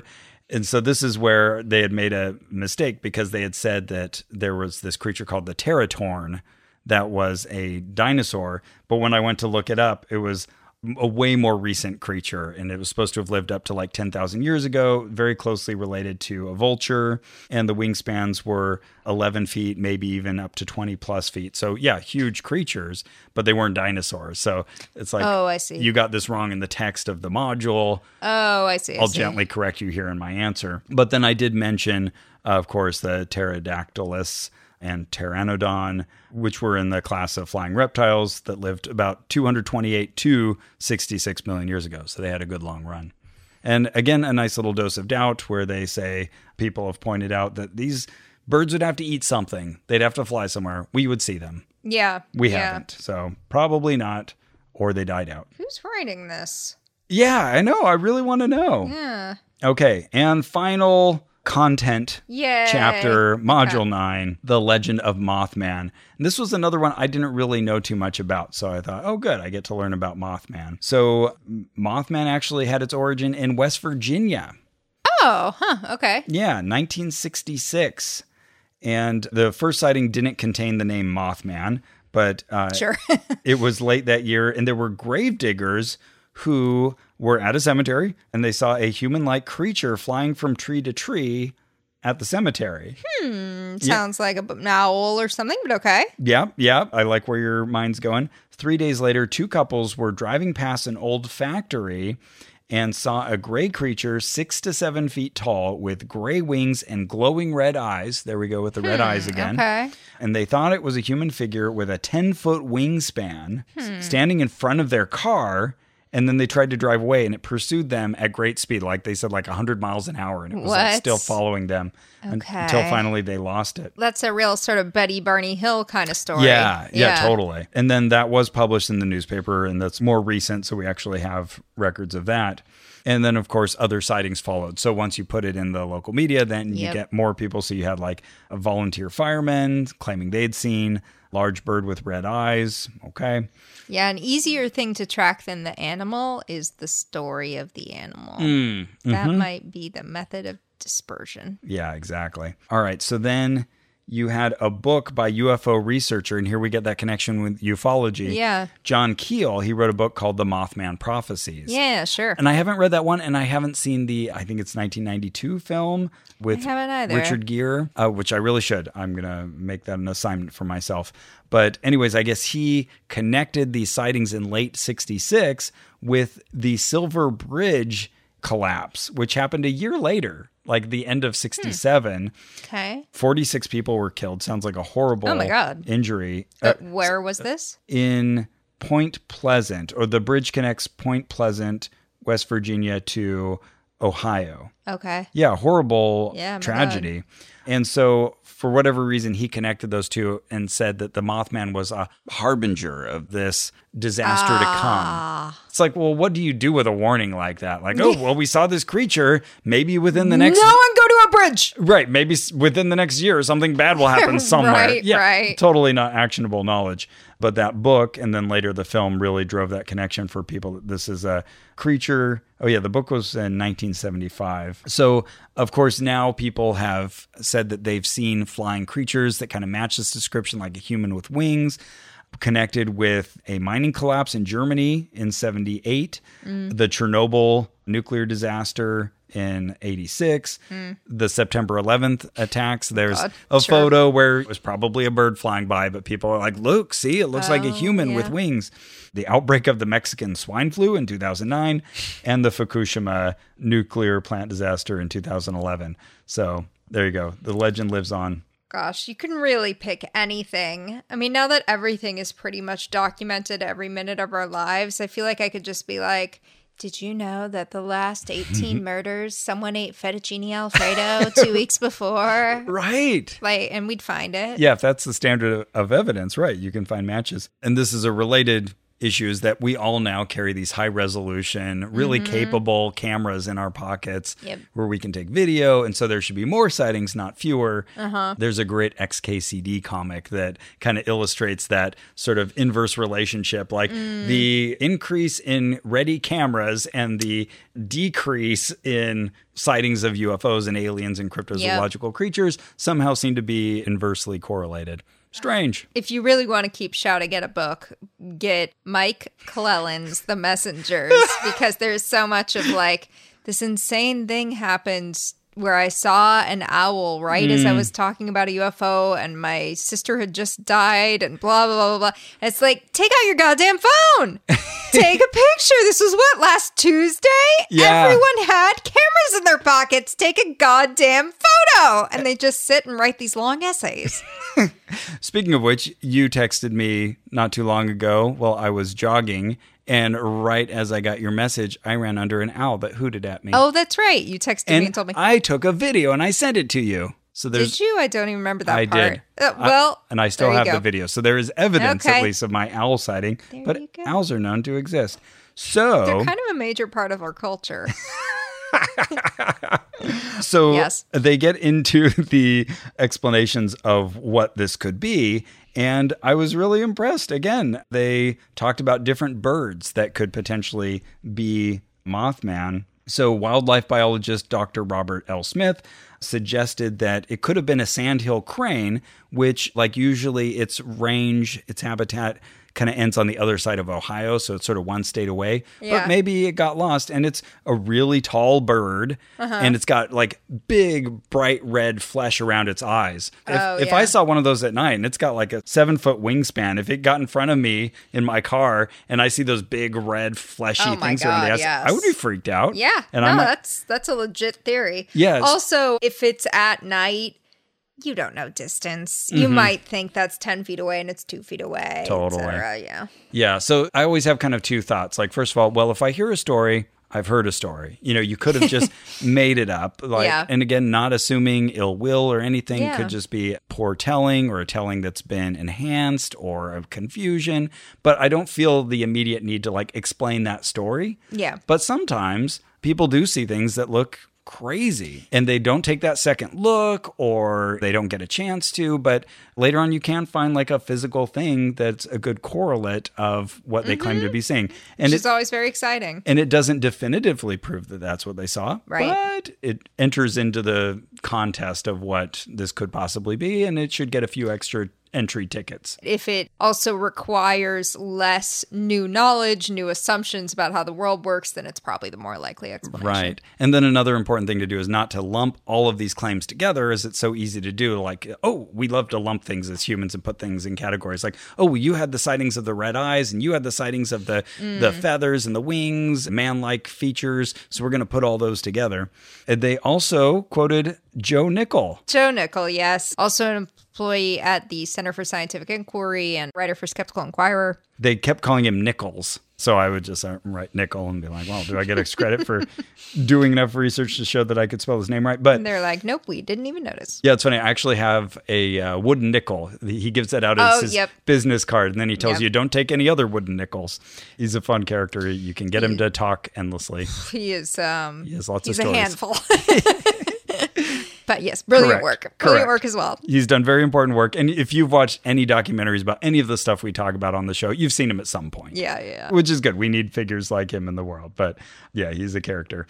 Anyway, so he had responded to this particular claim. He went to the area, he talked to people, and he realized that there are many albino owls in that area, Point Pleasant. And that they have very red eyes, very reflective red eyes. And they could explain at least those aspects of those stories quite easily. Right. That people would have seen them. So again, credit to this course for listing those as options and naming these people. Pretty cool. So there we go. I came away learning more about Mothman and giant anacondas and thunderbirds than I did before. That's great. And got a kind of excuse to look some of these things up. So pretty fun. Yeah. So hopefully, crossing my fingers, hopefully I pass modules 9 and 10 with 100% as well. And I get my printable certificate. But as I mentioned earlier, they also say that you can pay a little extra fee and you'll get this British-based diploma that counts as like 150 units towards continuing education. Cool. I wonder if that's accredited and also like continuing education toward what? And in that final module, they talk about the future of cryptozoology. They name many of the problems for cryptozoologists that we've talked about.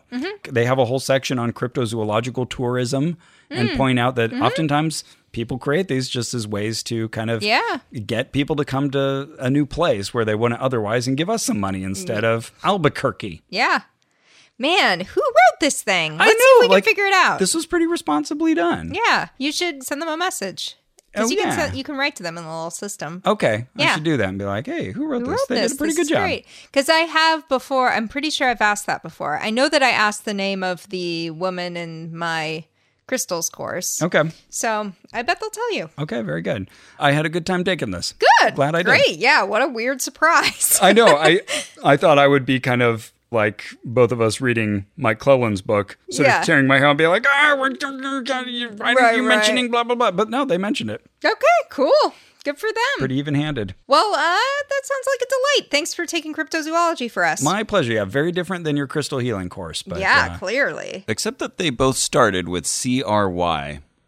But it was fun, and I hope there are many adventures for us in the future, stalking creatures through the woods or Me too. other environments. Well, that's it for our show. Our theme music is by Brian Keith Dalton. Our administrative manager is Ian Kramer. This episode was edited by Victor Figueroa. Yes, thank you, Victor. And you can support us. I know that's what you want to do. You're like, well, they should take more courses. They should go searching for Bigfoot in the wilds. They should join religious groups. We can do all of that if you support us at MaximumFun.org/join. You can also support us by leaving a review on wherever you get your podcast. Say, I like this podcast. Unless it's Spotify, which doesn't have a review system. Oh, then lame wad. Don't even bother. But you can on Apple Podcasts and all those other places. So please do. Or, if you can't, then get it out of your system by posting on social media, telling a friend, share the word. Write a letter. Yeah.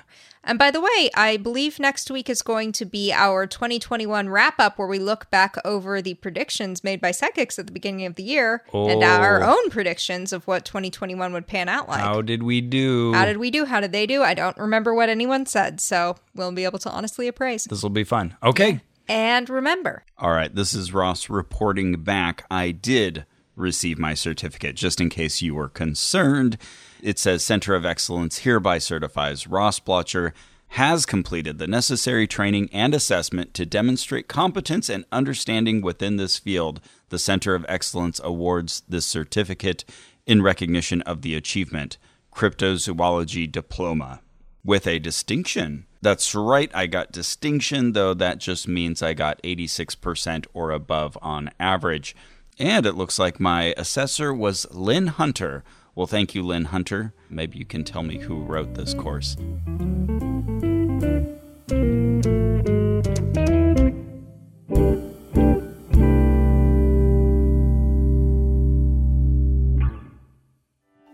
Well, Manolo, we have a show to promote. It's called Dr. Game Show. It's a family-friendly podcast where listeners submit games and we play them with callers from around the world.